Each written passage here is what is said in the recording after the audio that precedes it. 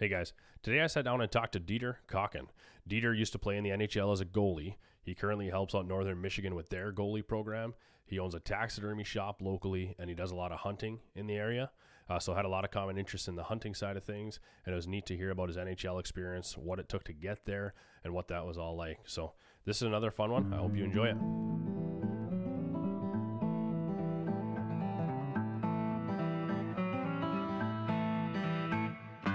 Welcome to the Obsessed Podcast. I'm your host, Logan Herkus. In this podcast, we get to meet and hear from folks who are obsessed with a wide array of interesting endeavors. We dive into some awesome stories and look at the mindsets and the psychology of those who are obsessed. Let's go.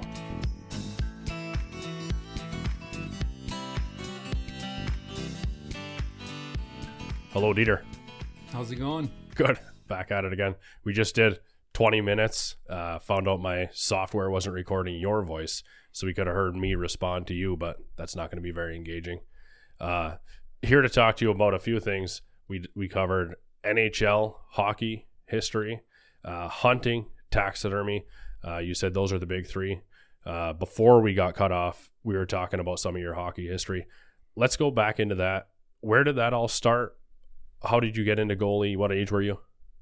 Yeah, I was a little bit older. I think I was 12 years old. I'd been a defenseman before that, and I was a pretty average defenseman. And the team was looking to go a different direction with the goalie on the team, and I kind of had the opportunity to fill in there, and it came together, and it ended up being something I was good at and something I enjoyed and ended up doing for quite a long time, I guess. Yeah. And so like we said earlier, circumstance, something you had been somewhat interested to get into, but then you went on to play at Northern Michigan. Yeah, I grew up in Madison, Wisconsin, so I played high school there and then left home when I was a senior in high school. I went to Sioux City, Iowa, and then the next year I went to Kelowna, British Columbia, and played out there, and ended up getting drafted by the Vancouver Canucks and signed with Northern, which was a place I definitely wanted to play in, the WCHA, growing up in Madison, watching the Badgers and a lot of those other teams coming into town. So I was excited to be in that league and be able to go back to my hometown and play them at least from the visitors bench. Yeah, right. So you got drafted before you went to Northern, but a long road after Northern to get into the NHL, hey? Definitely. I mean, I didn't have the greatest college career, so I was a 4th round draft pick with the Canucks, but then at the end of my college career they didn't sign me. Yeah. So I was kind of starting back from ground zero and really didn't have a contract coming out of college, and ended up getting some professional tryouts in like the East Coast Hockey League, and I started at the bottom, and it was kind of it was a long road for me to get where I was, and a lot of things happened that were fortunate, and after probably about 3 years I was finally probably able to get a opportunity in the minor leagues at last, and finally in the NHL, which was definitely a dream come true for me. Yeah. You said before you made it to the NHL, though, you had people tell you that you were not going to make it. You're not good enough. You might as well pack up your bags and go home because this isn't going to happen, eh? Yeah, I mean, I started about as low as you could start. I think my first year pro in the East Coast Hockey League, I think I lost my first 9 games. Yeah. So that year didn't start out that great, and I was able to win the next 7, and then my second year I was kind of on a 2-way contract where I'd get called up to the minor leagues, and I think I was called up for like a month and never got to play. And then my 3rd year I went to training camp with that same team, and they basically told me that, hey, you're not good enough. You're not going to play in this league. We're going in a different direction. They brought a different goalie in, and then I got sent down, and I kind of remember that to this day, where I got sent on a Greyhound bus, and it was just a long, miserable ride to where I was going. And I kind of just said, whatever, kind of screw you. I'm just gonna go down here and work hard and whatever happens, happens. And it was a weird year because I ended up doing really good. And then teams wanted to call me up, but I was saying no to teams where, I'm not going to get called up and sit the bench. Like, if you want me to come up and you're going to play me, then I'll gladly go. But I'm not just going to be a fill-in. Right. I went through that for a month the year before, and I guess I was kind of soured with, how I felt I kind of got treated by that organization. So I continued to play well, and then eventually I got another opportunity where the Orlando Solar Bears, who was the farm team for Atlanta at the time, they called me up and gave them the same thing. If you're going to play me, I'll come. Otherwise, I'm not coming. And they said, well, we're hearing good things about you. We haven't really seen you play. Just come here, practice. If we think we're going to play you, we'll keep you around. Otherwise, we'll send you back, because I was going to miss the All-Star game in the league I was at. So I went there, and all their goalies ended up getting hurt and called up. So I was the only guy left. So they really had no choice but to play me. And so I played that night and ended up getting a shutout. And then I think my first 3 out of 4 games or 4 out of 5 games, I got shutouts. Yeah.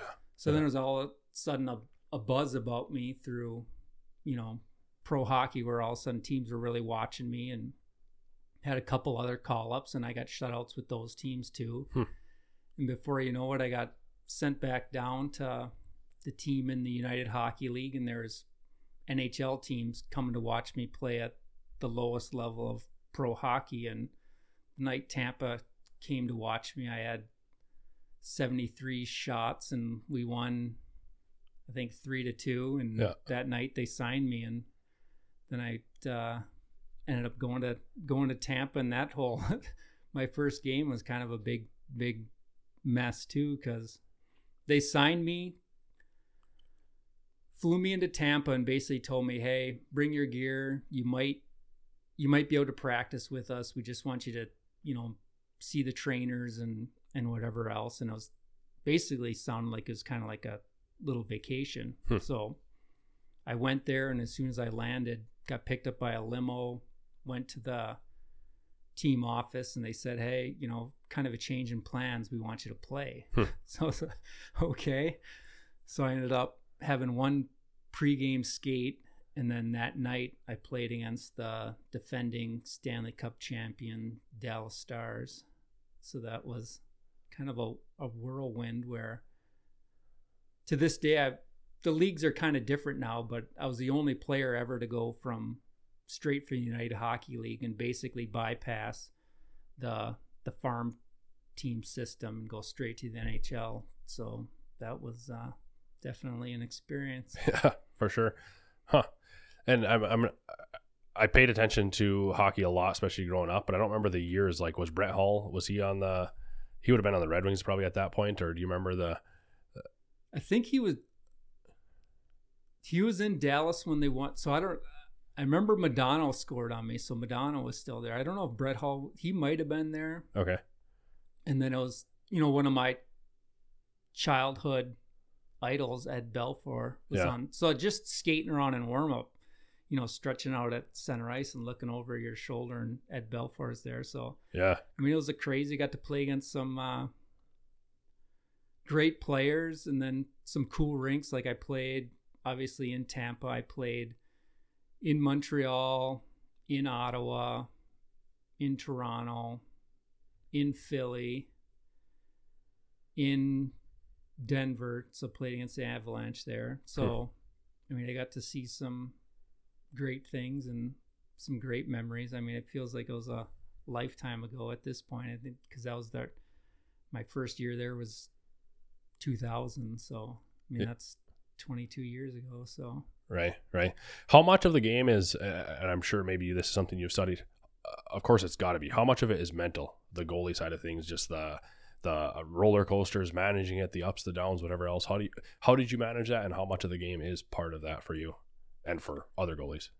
I think once you get to that level, I think it's almost entirely mental. Yeah. I mean, if you look at an NHL goalie or a college goalie, like, there's no there's no saves or skills that the NHL goalie knows that the college goalie doesn't know, but the NHL goalies and professional athletes, whatever sport, have just figured it out mentally where they're able to focus and compete for 60 minutes on a daily basis. So I think that's the big thing. Currently, I'm helping out with the goalies at Northern Michigan University again. And, that's kind of a lot about what we talk about where,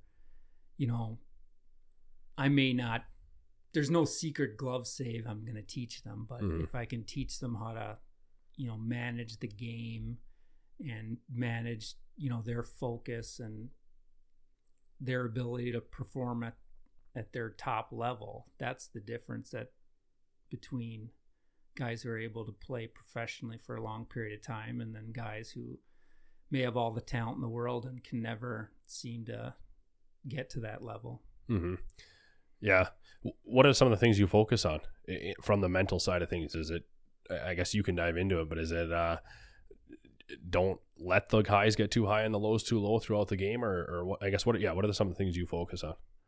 I mean, that's definitely part of it. I think, there's an art to winning a game as a goalie. And part of that is, when goals go in, how they go in,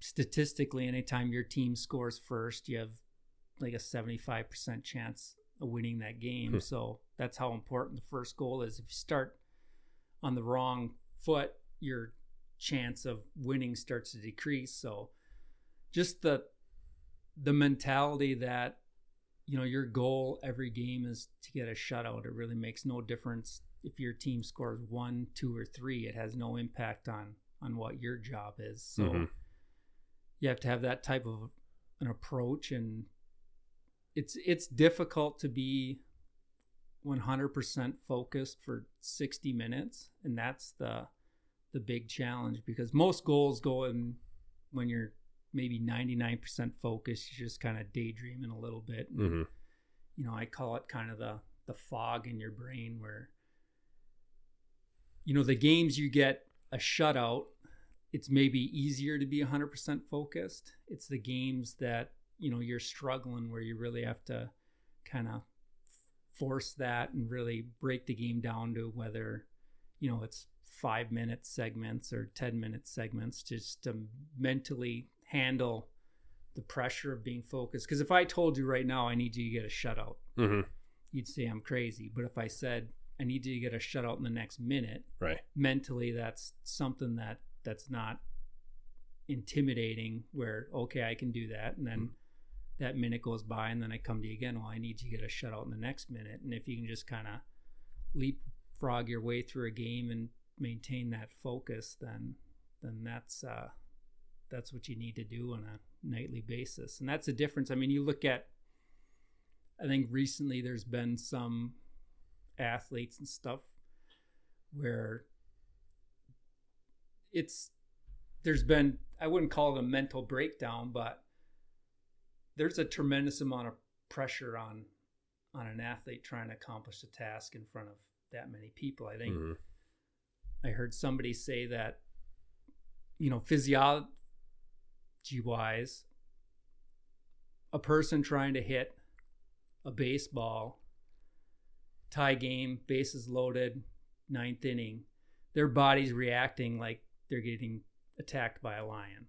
Like their receptors are just going bonkers, and it's the people who can kind of manage that type of pressure that are in the sports world, they make a lot of money. Those are your pressure guys, the guys who can manage that type of moment. And I always told myself, you want to define the moment, don't let the moment define you. Yeah. You wonder, is that something where, again, I guess I was asking you earlier about being naturally gifted, or you work hard, that ability to handle that pressure, is that a natural gift, or is that something just through repeat processes? Or I guess, again, it's got to be a mix. Or what are your thoughts on that? It's probably a mix. Like at some point you're going to have to deal with adversity, and you're going to have to a lot of it comes, I think you have to believe in yourself. Mm-hmm. Like you have to have a really almost an arrogant, intense belief in yourself. Because if you don't believe in yourself, probably nobody else is going to. So, I mean, that can probably be sports or whatever else. Right. But that belief is either going to manifest itself externally where the person appears extremely cocky, or it could be an internal belief that other people don't see. So you could see the most mild-mannered, kind of even-keeled person, but I can guarantee deep down inside they have an extreme cockiness that you may not be able to see. But if you don't have that, then you're not going to be able to deal with adversity, because there's going to be times where either people are going to tell you're not good enough, or the score is going to tell you that, hey, you weren't good enough tonight. And how do you respond from that? If you're not very confident in your ability, you're going to continue to spiral downward and not recover from it. So that's a big part of it. Yeah. I could almost tie that into real estate. Like, as weird as it sounds, I would never go out and say, hey, I'm the best real estate agent ever. But when I go into an appointment with a client and say I'm competing with another agent, in my head, I'm like, I'm the agent for you. I am the best choice. I'm the best agent there is. I probably know that's not true. I mean, I'm a month into real estate. I know this guy that's been doing it for 10 years is better than me, but I still go into it with that mentality. Like, I'm a pro from day one, you know? And it feels like that does have an impact. Like, if you believe in yourself, or if you don't believe in yourself, then your client certainly won't, you know? Yeah, definitely. But yeah, from that focus side of things, obviously you had to have a lot of that to get to the level where you did.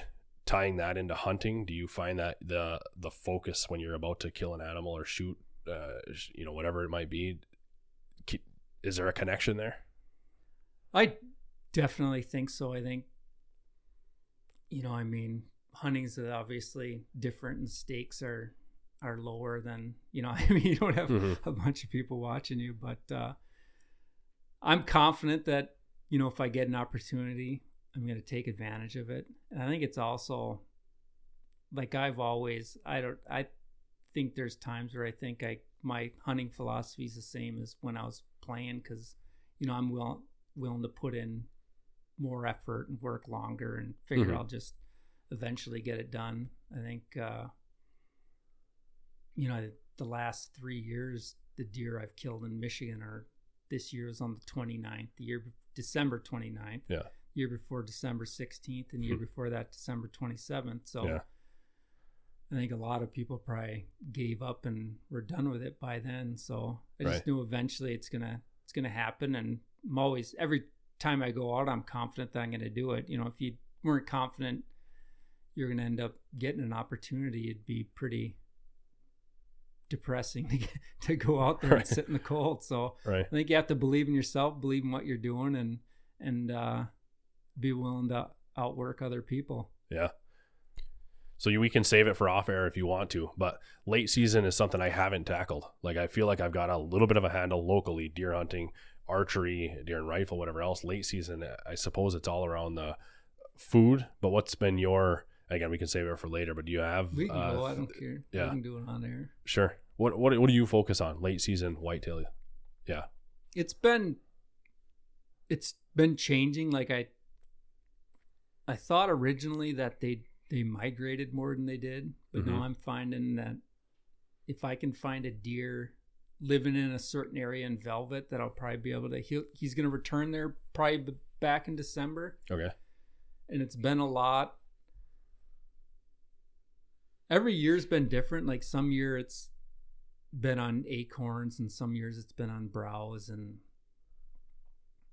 I think you just have to a lot of it ends up coming back to scouting. Like the deer I shot this year, he ended up going back to an acorn flat that I'd found last spring. And I remember looking at the flat, and you could see that the leaves were really like broken up into tiny little pieces, which is like anytime they're digging for those acorns in the deep snow, they're just trashing the leaves, compared to, like, if it's fall, they can kind of kick them aside and pick the acorns out and the leaves don't get destroyed like they do. But like, if you find that in the spring where the leaves are just totally just shredded, that's from them really pounding on them with their paws. And I ended up find an area that had that. I'd been hunting a couple different other bucks through the rut, and it got to mid-December and I had nothing going. So I was like, well, I'm going to go back, look in that area. So I went back to that area. I had a camera that had been sitting there for probably 2 months. So I wanted to at least pull that camera, walk back there. There's probably no tracks for like a mile. And then all of a sudden I got to this acorn flat and there was some real heavy trails. And sure enough, I saw a couple trees where they were pawing at acorns a lot, and I ended up setting up in that area. And then I ended up shooting the buck I shot probably a week later. So I don't think the bucks migrate with the does like into the deer yards as early. I think the bigger ones shed before they go into the yards. Yeah. Like I don't know how many people see like big racked deer in the deer yards. I think they either don't go there or they shed before they go there, because I don't even really find many sheds in a lot of those spots. Mm-hmm. Yeah, I had cameras set up on 3 different migration trails this December, and nothing but does and young bucks. Not one big buck crossed it the whole month of December. Yeah, I don't think every winter's different. Like the only time I've done good with any type of migration is like if there's a lot of snow in like a week where all the deer were forced to move at one time. Mm-hmm. So I think it was 3 or 4 years ago, I think we got like 60 inches in a week. Then all of a sudden I saw a bunch of random bucks kind of moving to wherever they were moving. But I think on a normal winter, I think they go back to where they spent the summer. So if you get a velvet picture of a buck, you can go back and probably be able to find them in December in the same area. Okay. The ones you've gotten, have you been hunting over bait, a scrape line, or what have you been doing as far as that goes? I normally hunt a lot of scrapes. I try not to bait. Like I got nothing against it. Right. I think there's just times it makes it harder to, especially in the rut. Like I don't like to, because it wrecks spots for morning hunting. Mm-hmm. So I end up seeing a lot of deer between like 9 in the morning and maybe 11. Yeah. So if you throw bait out in that spot, you basically ruined it, because the does or whatever other deer are going to be hanging out there in the morning, and you won't be able to hunt it in the morning, and then you kind of ruin it for other parts. So yeah, I try not to bait. I've thrown it out late, especially if I'm trying to find something. It's a good place to get a camera, but a lot of times I'll hunt off of it, or if I can get in an area where I don't have to use it, you're usually better off. You can hunt it more and not kind of have to deal with deer that are completely on alert. Right. Yeah. Since I moved back up, my wife and I moved here 3 years ago or so, I've committed to not baiting. Again, not against it, but I just figured I'd be a better deer hunter long term if I didn't. And it feels like my buck sightings have gone up. Like my midday buck sightings, I'm more prone to see them versus when I was baiting. You'd have pictures of them galore, but all nocturnal or all at night. And again, when you did see them, they were on high alert, like times 10. So it was just tough to make it happen. I've talked with a lot of people who are the same thing, where they're trying to get away from baiting. Because I was the same way. Like I'd go down to Wisconsin every rut, and I'd go down there and hunt for a week or 2 weeks and see all kinds of deer, and then I'd come back here and I'd end up throwing bait out, and then got to the point where, why the heck am I even doing this? Like this makes no sense. You end up getting married to that bait pile so bad that it influences your decisions, and you end up not hunting good areas because it's like, oh, I got bait out in this other spot, so you end up going there. And then, I think, like you said, I think you're way better off. Like the year I said I'm done with it, I'm not hunting over bait, I mean, I was seeing like 8 bucks a day, and I was like, okay, I'm done. Like there's guys who are great bait hunters. Like I know guys who shoot big ones all the time, and they got it figured out. And I think you can do it especially early, if you're doing it fairly frequently and using cameras. I think you can do it. It gets harder as you get into the season, and then maybe late you could do it again. But like you said, I think you're way better off if you don't bait. And I think that's kind of a bad thing for UP hunting, where I think there is kind of a generation who hasn't learned as much as they would have learned if they were never baiting. Because there's guys who follow tracks right now, who shoot big ones every year. Yeah. So that's kind of getting to be a lost art with how people are dependent on baiting. Yeah. Have you done much tracking? I've tried. Yeah. I don't gun hunt, so I usually just bow hunt through the gun season. So that's kind of influenced where I haven't got into as much as I would. Yeah. But I've been interested in it and listening to, different people talk about it, and I know guys who are extremely successful at it, and you'd learn so much about how a deer behaves and what they do compared to if you're just gonna sit in one spot. And right. Yeah, I've been having a blast. I mean, like you said, you're never married to a spot, so I'll be a wide range of different places that you go to, and it's just a new adventure every day. You see a lot of new country, and again, deer take you into places. I've got so much to learn from the tracking side of things. I've attempted, but not successfully have I gotten one yet. But yeah, you've got guys locally that year in and year out, they'll succeed every year on nice bucks, and that'd be fun to get to that point. Oh yeah. Yeah, but yeah, so it's been fun though. I've been enamored with the kind of like the big woods bucks type hunting and trying to just get after it. Again, tons to learn, but for sure in 3 years I've seen a big change, and maybe it's just luck, but it feels like I'm seeing deer before they see me more frequently compared to when I first started. But it's a blast. Yeah, I mean, it might be trending in that direction too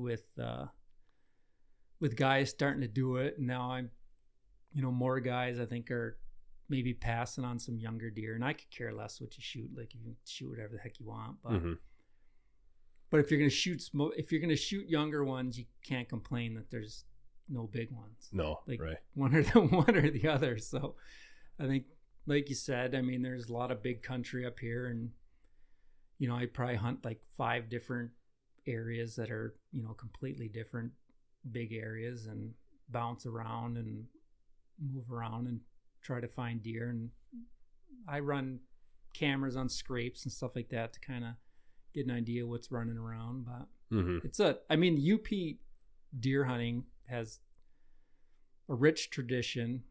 I mean, we live in beautiful country. There's big areas, like even public land. I mean, you can hunt up here and not have to deal with anybody. We were talking earlier about going out of state and dealing with the circus of people at times. And up here, I mean, I'm sure there's areas like that, but I mean, it's a great place to hunt, and I definitely love hunting up here and hunting the big woods areas and tackling, definitely a worthy adversary. Yeah, for sure. No, it's a tough to kill a mature whitetail in the UP is a crazy challenge. You hear about guys in like New York and Maine and stuff like that, and they say it's the hardest deer to hunt. It probably is, but I'd be curious to see them compared to us. Not like it's a competition, but I'd just be curious to know like a UP or a CUNA or this area buck versus again a Maine or a New York big woods bucks. Probably the same story, but I think pretty similar. Like I think you're probably the big woods bucks. You're probably talking Hal Blood and his podcast and stuff like that, and that's what I was listening to before. And so that's Maine. And when I was playing hockey, I ended up hunting a lot of stuff out east. Connecticut, New York, Massachusetts. So the good thing about hockey was you'd practice probably in the morning, and then you'd have most of the afternoon off. So every afternoon I'd go out and I'd go bow hunting. And I think in Connecticut, I was there for 2 years, and I think I ended up shooting 10 deer out there. Wow. So it was definitely giving me something to do. The funny thing was I had guys on the team who would play those silly video games. So they'd go back to their house or apartment, and they'd sit. A couple of them were actually playing that, like a deer hunting video game. I was like, you guys are crazy. Why don't you just go do it? Yeah. So I'd go out and do the real thing, and it definitely made hockey. It gave you a good release from, like we talked about, the pressure and doing different things. So it was kind of like my release, where it gave me something to do in the afternoon to kind of, get away from the pressure of playing and go out there in the woods. And I always, like, especially Like if you had a bad game or whatever, I always thought, well, go take my frustrations out on a poor helpless animal. Yeah. So Yeah. Did you ever have any teammates that wanted to get engaged, or was that just? it was usually just me. I think one year there's maybe one other guy, but it's normally just me. Yeah. Huh. And so you've been into taxidermy for a while. You've got a taxidermy shop locally. How long have you been open? Licensed in Michigan for 10 years, and then I learned when I was in high school. So, I mean, that was graduated high school in 92. So, I mean, that was 30 some years ago. But so I learned mostly fish when I was in high school, and then I started doing deer heads. And then it got to the point once I was up here that I had so many people ask me to do them, where I ended up getting licensed. And now I've had the business Face Off Taxidermy, where combine deer hunting and hockey. So yeah, I end up staying busy with I do deer heads, bear, and fish. Okay. So I don't do mammals and other stuff. Okay. Huh. And in high school you started. How did that come to be? Was that something you were searching, or was it just like, hey, here's a high school job and let's get rolling? It was a friend of mine. His dad had a friend who was a taxidermist. So we were in high school. I fished a lot. I started bow hunting in high school, but we fished a lot. Yeah. So it was a lot of mostly like largemouth bass fishing, stuff like that. So I ended up getting a couple mounts through this taxidermist, and he was doing it on the side. He was actually really good. And it got to the point where it's like, hey, will you teach us how to do that? And he kind of brushed us off and maybe gave us a couple pointers. Then we went back, did a couple of mounts on our own, and ended up getting back with him, and he critiqued us and helped us. And it was just kind of a process where, started doing more and more and getting more proficient. And then, I'm still really good friends with that taxidermist to this day. We're friends, and we used to fish and still hunt and do different things with each other. But that's where I learned. So learned from a taxidermist who basically, I was a young kid, I had no money, and tried to figure out how to mount a fish on my own and progress from there. Yeah. So then you obviously played hockey for quite a while. You had dropped taxidermy at that point. You weren't actively engaged. Yeah, I wasn't doing any taxidermy, maybe a tiny bit in the summers. But then it wasn't until I retired from hockey that I got more into it again, where it started to be something that I was doing quite a bit of, and then got licensed. Yeah. Yeah. And you enjoy it? I enjoy it. I mean, it gets you off the couch, and it's a little bit of spending cash that I end up putting into hunting again, probably. So yeah. But I enjoy it. Yeah. I'm wondering, I'm somewhat learning, maybe it's an age thing, that as you get older, because I found this to be true about myself, that as I get older, I get way more focused on what I'm doing. Instead of having 17 hobbies, I've got 2 and I'm all in. That's kind of what this is about, is obsessed. Have you found that to be true too, or were you always where you're like all in from even back in the high school days as far as things go? I think when I was playing hockey, I think that was the big thing. Okay. And then once I retired from hockey, I used to fish quite a bit, and then it was probably about 5 years ago that I've gotten obsessed with deer hunting, to where, you're scouting spring and summer, and, getting everything, finding spots for fall, and that's all you're thinking about, to where, the last couple summers I hardly fished at all, if at any. So I think definitely obsessive in some regards. I think it's just I don't think there's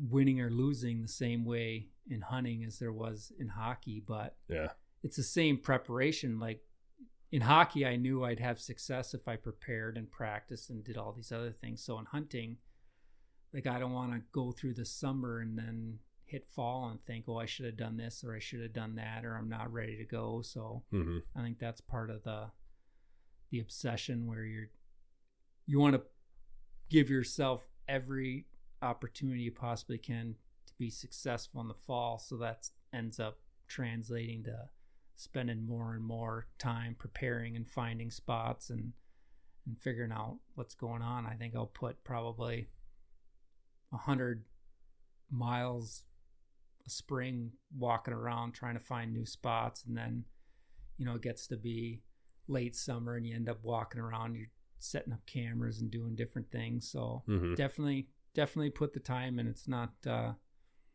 something where you just go out there and can expect to be successful. Maybe you can once or twice, but consistently it's probably not going to happen. Yeah. That's something I haven't done, is the spring scouting, but I've been introduced to that, and I plan on doing that this spring, that you can learn a lot about what happened in the fall when the snow melts, hey?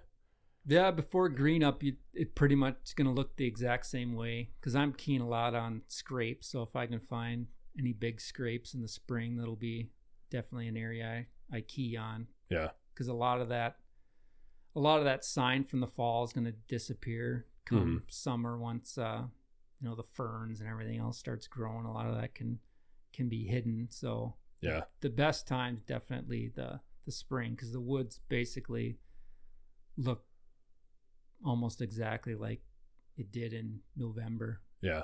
You've got at least one hunt or maybe a couple hunts on YouTube through Lone Wolf Custom Gear. How did you end up partnering with them? It ended up kind of being a goofy thing, because 2 years ago, like I have a Facebook. I made up a fake guy on Facebook because I had to post just for my taxidermy site. So you needed to have a Facebook page to create like a company page. Like you had to have somebody who posted or whatever. So I really had no interest in doing any of that. So I just kind of made up a fake guy. So that was Ranger Matthews. I just made him up. Yeah. Just so I could post on there, because I really had no intention on doing anything. And then I started posting things, and then different things happened. And then it kind of went back to my hockey days, where I had that kind of longing to be part of a group or a team or something like that. So I was like, well, these are the companies I'm interested in that, I have respect for the products they have and then the people who are involved. So I ended up filling out those. There's like an affiliate application where you just kind of promote their products or whatever and become involved. And so I got involved with Lone Wolf Custom Gear, which was great. Like, if you know anything about bow hunting, the owner, Andre DeQuisto, I mean, he's kind of the godfather of mobile hunting and kind of that philosophy and style of hunting compared to, a lot of the tree stands back in the day were clunky and heavy, and he designed some mobile, lightweight stuff. And so to become involved with that company has been a lot of fun, and got to talk with him on the phone every so often. And we got to go to his house last summer and do some different things with them. And through his company, they have an offshoots, that Whitetail Addictions TV show that I remember watching when I was in high school. So they end up taking the footage throughout the year and then making an episode. So I had an episode last year that got put on their YouTube channel, and yeah, it was interesting. Yeah. I definitely have a lot of room for improvement with the self-filming and stuff like that, but it was fun. I enjoyed it. Yeah, and the buck you got last year, that was a buck you had been chasing for quite a few years, eh? Or at least you had history. 4 years I've been trying to shoot him. Yeah. Yeah, so I think he was probably around 7, because 4 years ago he would have been something that I would have shot, and then you'd see him here or there and get him on camera and just could never get it together. And then lucky enough had him stroll on by last year and got the job done. And to get a UP whitetail of anything over 5 years old is amazing. I mean, there's a lot of hunters, a lot of tags. Everyone can shoot 2 deer. So there's not a lot of old age class deer, or if they are, they've found a way to live. I mean, they're living in some hole somewhere or something. Yeah. Yeah. I think they're out there. You just have to find them. I mean, that's kind of why I don't focus on one area, because there might not be one there. You kind of have to have some backup plans and some different areas and different places to go. And the hardest part's finding them. And, once you find one, it seems that, I think once they hit 4, they maybe kind of figure out how to survive, and they end up getting a little bit older, but yeah, it's definitely a challenge up here. Yeah. Did you said you're obsessed with hockey, you're obsessed with the hunting. Have you thought about that? What makes you that way, or is it just a way of life? I think it's, you just want to be successful, and you recognize that the only way you're going to be successful is if you put the work in. So, if you kind of do things halfway, then you're going to get average results. If you put a average amount of time in, you're going to get an average results. I think you asked me if I played hockey anymore. And I mean, part of the reason I don't play hockey anymore is because I don't practice hockey anymore. Yeah. And then you expect to do good, but you're not going to be very good at it if you're not practicing it anymore. So it ends up just being frustrating. So yeah, seems, I think, probably dive in head first. And, if you want to have success, then you're going to have to put the work in. Yeah. Funny, even like golfing. I really enjoy golfing. When I did golf, I would golf 3-4 days a week. And now I'm married, kids, whatever else. So if I'm going to golf, it's between hunting and other priorities, I can, once a month or something. So I just I don't even do it, because I'd rather just not golf than golf once a month and just be frustrated and not have any consistency at all or whatever else. Whereas I think a lot of people have the ability to recreationally do it. And I really struggle with it unless I can just do it all in. Like have a hard time with it. Yeah, I think I'm the same way. I haven't golfed, and it's been a while now, but it's the same thing. It ended up being, you go to relax and you spend 4 hours of frustration. And by the end of it, you're ready to be done. So yeah. How did you get introduced to Western hunting? You spent one season so far, and that's something you're thinking about diving into. Is that just through exposure online, or through guys at Lone Wolf, or how did you, what came that, or what brought that about? I ended up reconnecting with a guy I went to high school. It was actually the same guy whose dad was friends with the taxidermist. So Jake Merschberger, who I grew up with, played hockey with in high school.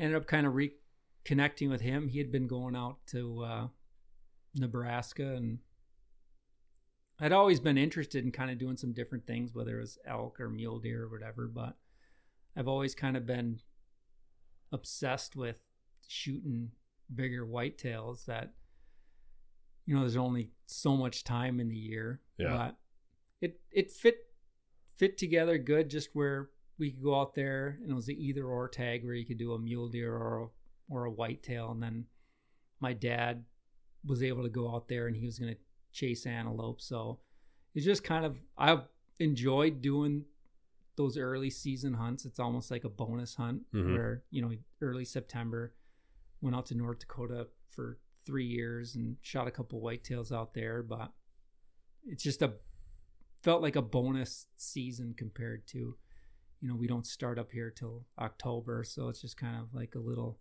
blessing to go out there and chase something around early September.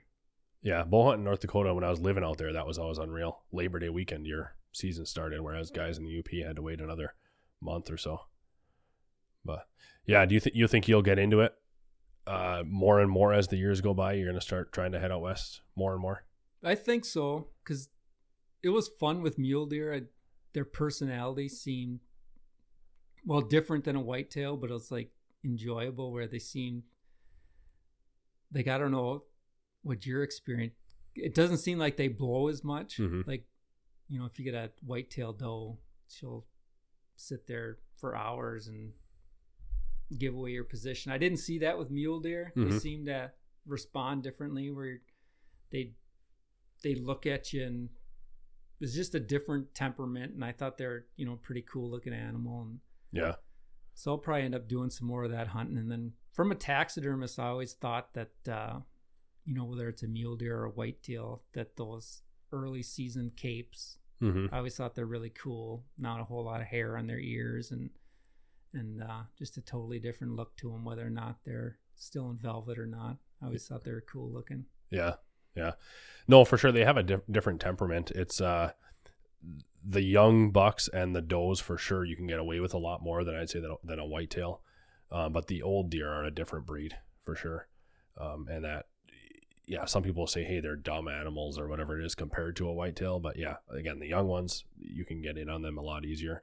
The old ones are, yeah, they're just a whole different animal. And they disappear so quickly. They hear you from a mile away. Not necessarily a mile, but anyways, it's a tough but super engaging and fun, super physically active hunt. It's a blast. Yeah, that was because normally when I'm whitetail hunting, I'm normally just a stand hunter. So it was a lot of fun just to walk around and kind of chase them around and be, more of a physical hunt and get it done that way. But I'll definitely go back. Yeah. And there's different styles, but I just love glassing. Like all summer I'd spend just scouting and glassing deer. It's like a puzzle. Like you're sitting here looking at this huge hillside. You're like, I know there's deer. I just got to find them. And am I good enough to find them? So sit there and grid and find them with the binoculars or spotting scope or whatever else. And yeah, it's, I can't get enough of it.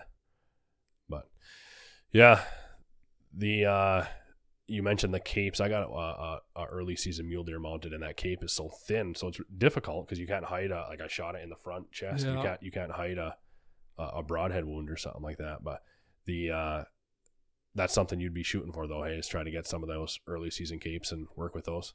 Yeah, I think they're super cool looking. And I would never want to mount, like, I don't know how you, like with CWD and stuff, you have to take it off the skull and do different things. Yeah. So normally when I mount a deer head, the only cut I make is from horn to horn. Like that's it. Right. And there's no cut along the back or anything like that.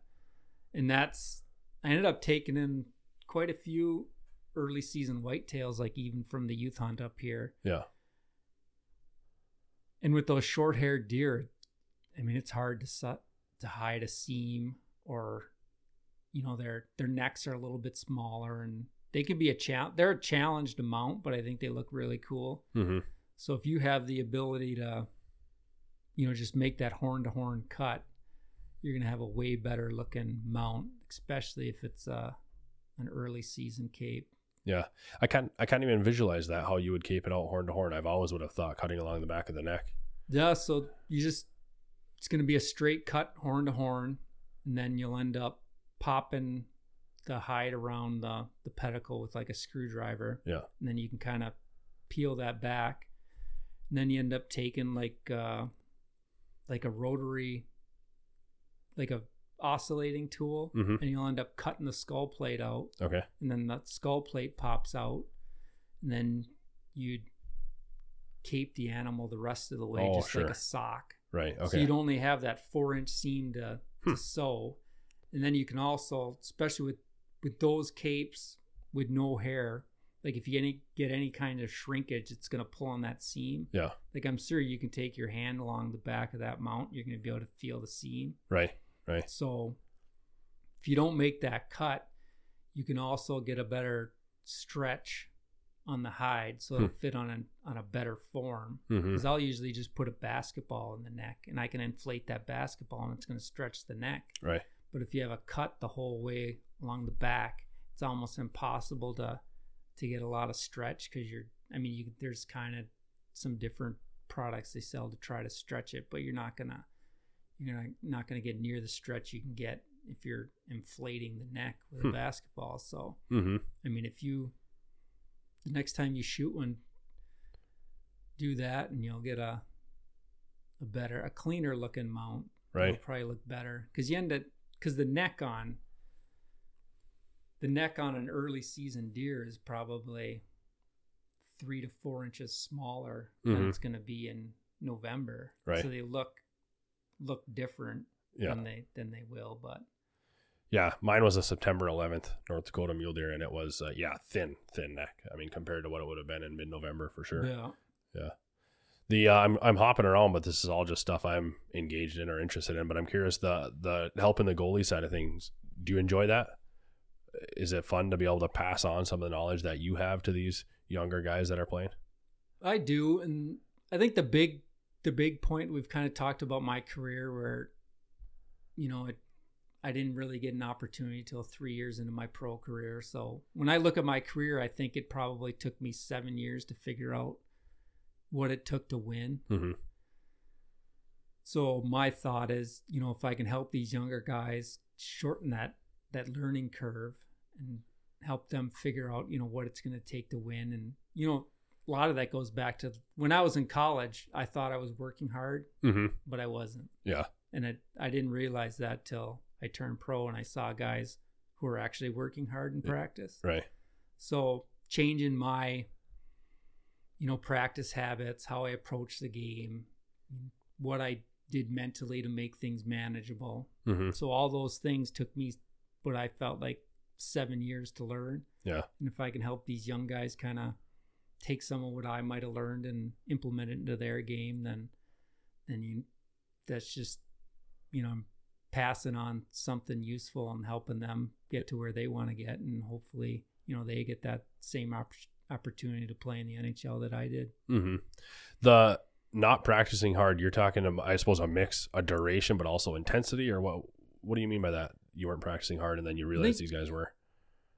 Intensity wise, I think like your goal at the beginning of practice should be to let no goals in. Mm-hmm. And, I think because there's legendary stories about Dominic Hasek, and I watched him practice a few times, and he'd go through an entire NHL practice and not get scored on. Right. So, yeah, I mean, just think about that. And right. it was to the point where if like anybody on his team scored, it'd be like a big celebration where they'd be banging their sticks and kind of giving them grief for getting scored on. Right. But that was the level you have to be at if you want that to translate to game time. Because if you put that level of work into practice, you don't really have to worry as much about the games. Right. Because all the work's been done. Like, yeah, you just have to show up and do what you've been doing for the last week. Mm-hmm. But if you kind of just go through the motions in practice, then it's all of a sudden that increases the nerves, and because all of a sudden you're expecting yourself to perform at a higher level than you have throughout the week. So right. that all, impacts consistency and different things. So, when I was in college, and I specifically remember an instance where, there may be one shot that's giving you a whole lot of problem. Mm-hmm. And I remember for me, it was like a low blocker shot, maybe about a foot off the ice. Yeah.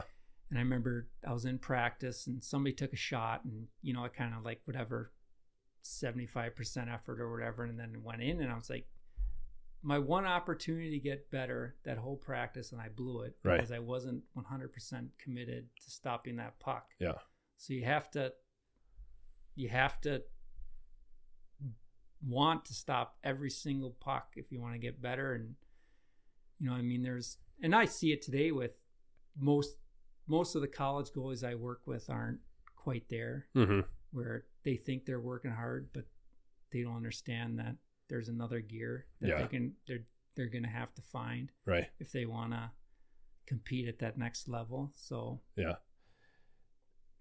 And does that have anything to do with like today's day and age, for example, or is that just life? Like a 20-year-old kid typically doesn't necessarily have that next gear without knowing how to find it. I'm not too sure if it's today's day and age or it's just, you haven't gotten to the point where, you expect that of yourself. And I mean, working hard's not easy. No, so right. It's way easier not just to kind of go through the motions. Mm-hmm.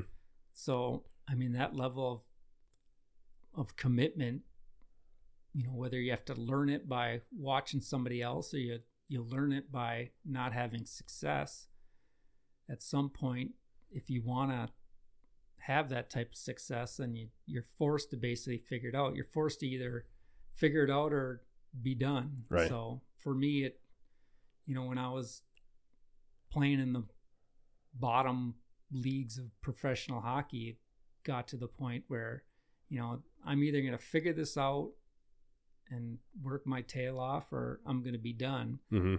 And fortunately enough, I was able to kind of figure out, you know, the things I needed to do to be successful and get some opportunities and go from there. Yeah. You said you had guys that were like, or that told you, hey, you're done. You're not going to make it. We were talking before.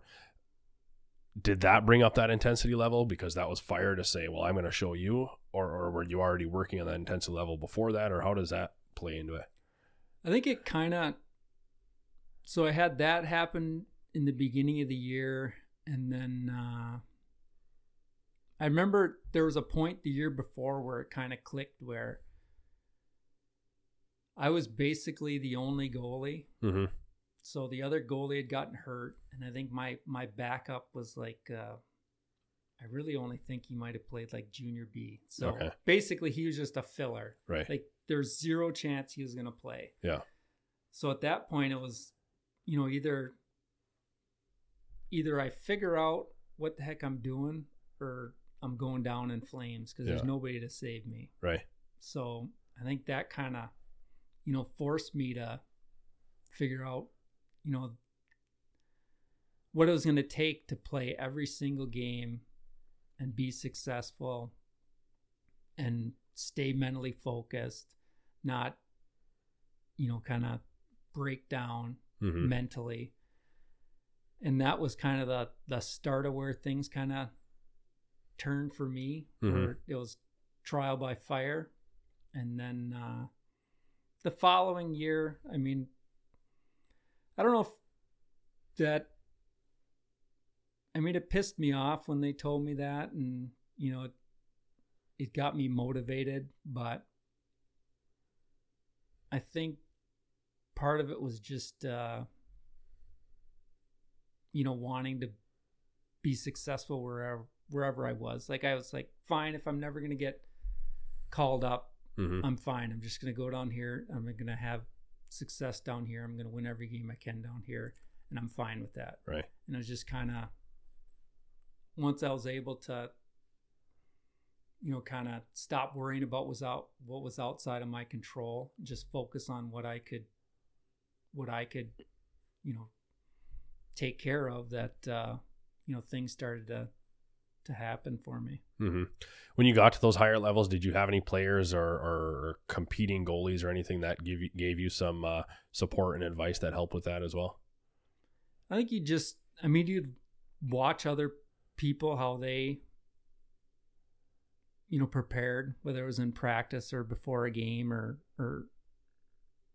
in the game itself. And you just kind of, you know, you take this from that person, another thing from this person, and you just take that and kind of implement it into your own approach. But it was nothing, you know, nothing direct. You know, everybody was supportive. Like, I never had a negative experience or anything like that. But a lot of it was just like, you know, learning from watching, you know, how they practice, how they prepared, how they played the game. And then just taking that and kind of implementing it to what you do. Yeah. Did you have a different outlook on pro sports or the NHL after you were in it, as far as I feel like there's an element of, hey, it's just business. That's all it is. That's all that matters, versus, hey, it's a game. We got to win and we got to compete. Did you have a different outlook on that scale once you were in it versus once you were out of it? I mean, it's definitely a business. It's 100% a business. So yeah, I mean, that part of it you realize. And then I think the one part that people don't understand, especially as like a fan or watching something, I mean, there is so much pressure that people can't even comprehend what's going through most of the athletes. So I think just recently, so I'm a state trooper now, and we were at I'm a dog handler at the post. So we were at our canine refresher, and we had a gentleman who was a master chief in the Navy SEALs, and now he's like a mental coach with a baseball team. But so So he is kind of going through what, mentally athletes are going through. And the perception is that the athletes have it figured out. Right. But I mean, the one thing he realized when he started working with the athletes is most of them are all on the verge of a mental breakdown. Yeah. From the amount of stress and what's going on. And you can look at it with, whatever sport it is. I mean, you go back to the Olympics with Simone Biles. I mean, she basically went through exactly what they're talking about, where it gets to the point where it's just too much to take. And, right. It's either right out there where everybody can see what's happening in her situation, or it's somebody who's had a ton of success and all of a sudden can't do it anymore. Right. And you see it, doesn't matter what the sport is. So I think that's the one thing that the fans don't realize is, it's easy to say it's just a game, but I mean, when you're on that side of it, it's a little bit different. Yeah. Was it a relief at all getting away from it, getting away from that stress, or did you miss it once you got away? Obviously, you're not necessarily missing the stress, but yeah, I guess how did that play into it? It was probably a bit of both. Okay. I mean, it's a great life, and obviously, the players at that level are making good money doing it. So, I mean, that and it's a lot of fun. I mean, it still is a game, and you love the game, and just being with the guys and hanging out in the locker room and stuff like that, you miss. But like the day-to-day pressure of having to play in games, like probably I didn't miss it when it was that part of it when it was gone. Yeah. But and even with kids and youth sports and stuff like that, I think parents have to take a little bit of a step back and relax and not put that type of pressure on the kids and let them have fun and do different things, because it's not if parents think sports is any type of investment, they're crazy, because it's a terrible investment. Yeah. So if that's your motivating factor, then it's going to be a total failure. So right. Yeah, it's all good stuff. I like exploring the just discussing and exploring the like the psychology behind it as well, just to learn about myself. I mean, obviously I've never gone anywhere towards that level, but I'm talking the obsession side of things. So I can apply or learn about, again, 20 levels beyond, what does that entail and what does that look like, and how can I learn from that about myself as well. And I don't have a high pressure, I'm not in a high pressure sports. I play pickup basketball every Wednesday or something like that, and I have a lot of fun with it, but it's not nothing to that extreme. But yeah, I don't know. I just really enjoy between this obsessed podcast, between learning about that side of things, I enjoy the mindsets part of it. Have you thought a lot about the mindset and psychology? I guess you have with helping goalies, but is that something you think about on a personal basis? Yeah, I think more and more. I mean, I think you'd probably be better as an athlete if you're able to separate yourself from that. Because like looking back, like, okay, my current profession is a state trooper. The stakes are way higher in the job I do now compared to the job I used to do. Right. But the job I used to do gave me way more stress. So it's like, so the stakes, what's the worst case scenario? Let's say, whatever sport, I guess, I mean, having all the fans critique what you're doing, but the stakes are lower than you think they are when you're in the moment. Like like looking back on my NHL career, I mean, I was fortunate enough to play in the NHL, but I was mostly unsuccessful as an NHL goalie. Right. And there's things I would have done differently. And, I definitely didn't play my best hockey at that level. I think, I let the pressure get to me to some extent where I didn't perform. And, looking back on it, I can accept that at this point in my life. But I think if I wouldn't have gotten consumed by that pressure, I would have been better off. And I think some of that's success and confidence, where if you're able to get in that situation, you're able to have some success right at the beginning, that's going to build confidence. That's going to help you manage the pressure that you're feeling. Mm-hmm. So, some of it's out of your control, some of it isn't. And, I tell some of the college goalies, I think, if, big games coming up or whatever, if there's no point in getting overly worked up about, the consequences of not having success, because that's probably not going to help you perform either. Mm-hmm. And what's the worst thing that can happen? Like, right, let a few goals in, maybe get pulled. Right. Like, so, okay. Should be able to deal with that. Now let's think what we need to do to be successful. Let's Mm-hmm. get that thought out of our mind, because the worst case scenario isn't that terrible. Mm-hmm. My current job, worst case scenario is me or somebody else is no longer with us. So, Right. that's a different scenario than it was as an athlete. So Yeah. it's just managing that in order to perform the way you need to perform. Mm-hmm. Do you think you'll continue progressing down the coaching path? You're helping goalies now. Do you think you would continue that for a while and then maybe eventually look into a head coaching somewhere or something like that? Probably not. I think I'm good where I'm at. I was an assistant coach for a little bit, even before I got into the state police, and it's a different kind of pressure. When your success is dictated by the performance of 18-year-old Mm-hmm. kids. Right. I don't know if that's because you lose. Like, as a goalie, you had a lot of control of the outcome. Like, if I really wanted to win, Right. and if I played my absolute best ever, then we'd probably win. Mm-hmm. But as a coach, you're giving up a lot of control of what's going on. So Right. I think, the good and the bad part about being a goalie was you had that type of control. Mm-hmm. That control could be good or it could be bad, but if you wanted to win, you'd win. Right. Yeah. And you kind of get in this, and that's kind of a mindset thing. Like, people look at you like you have two heads when you tell them that, a younger goalie should be aspiring to let 0 goals in practice, and that if they wanted to win bad enough, they'd win. Right. People want to argue with you, but Right. that's the kind of, whether it's factually true or not, that's the type of mindset you have to have Yeah. to be successful.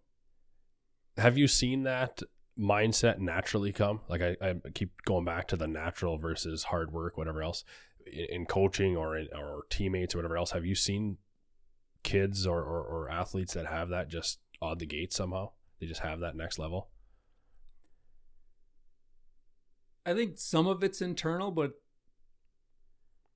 in most cases, there's going to have to be some success along the way Mm-hmm. to like reinforce that thought process. Okay. So, I think it probably the natural progression would be a kid who's talented, Yeah. who has success while he's younger and is able to gain confidence. And as he gets older, he maintains that confidence, and combined with that, he's willing to put in the necessary work. That's kind of the blueprint for success, I think. Because, I played with a lot of athletes who were probably way more talented than other people who were having way more success. And Mm-hmm. so, the only thing that can come down to is either, mental performance, mentally being able to perform at the right time, or work ethic.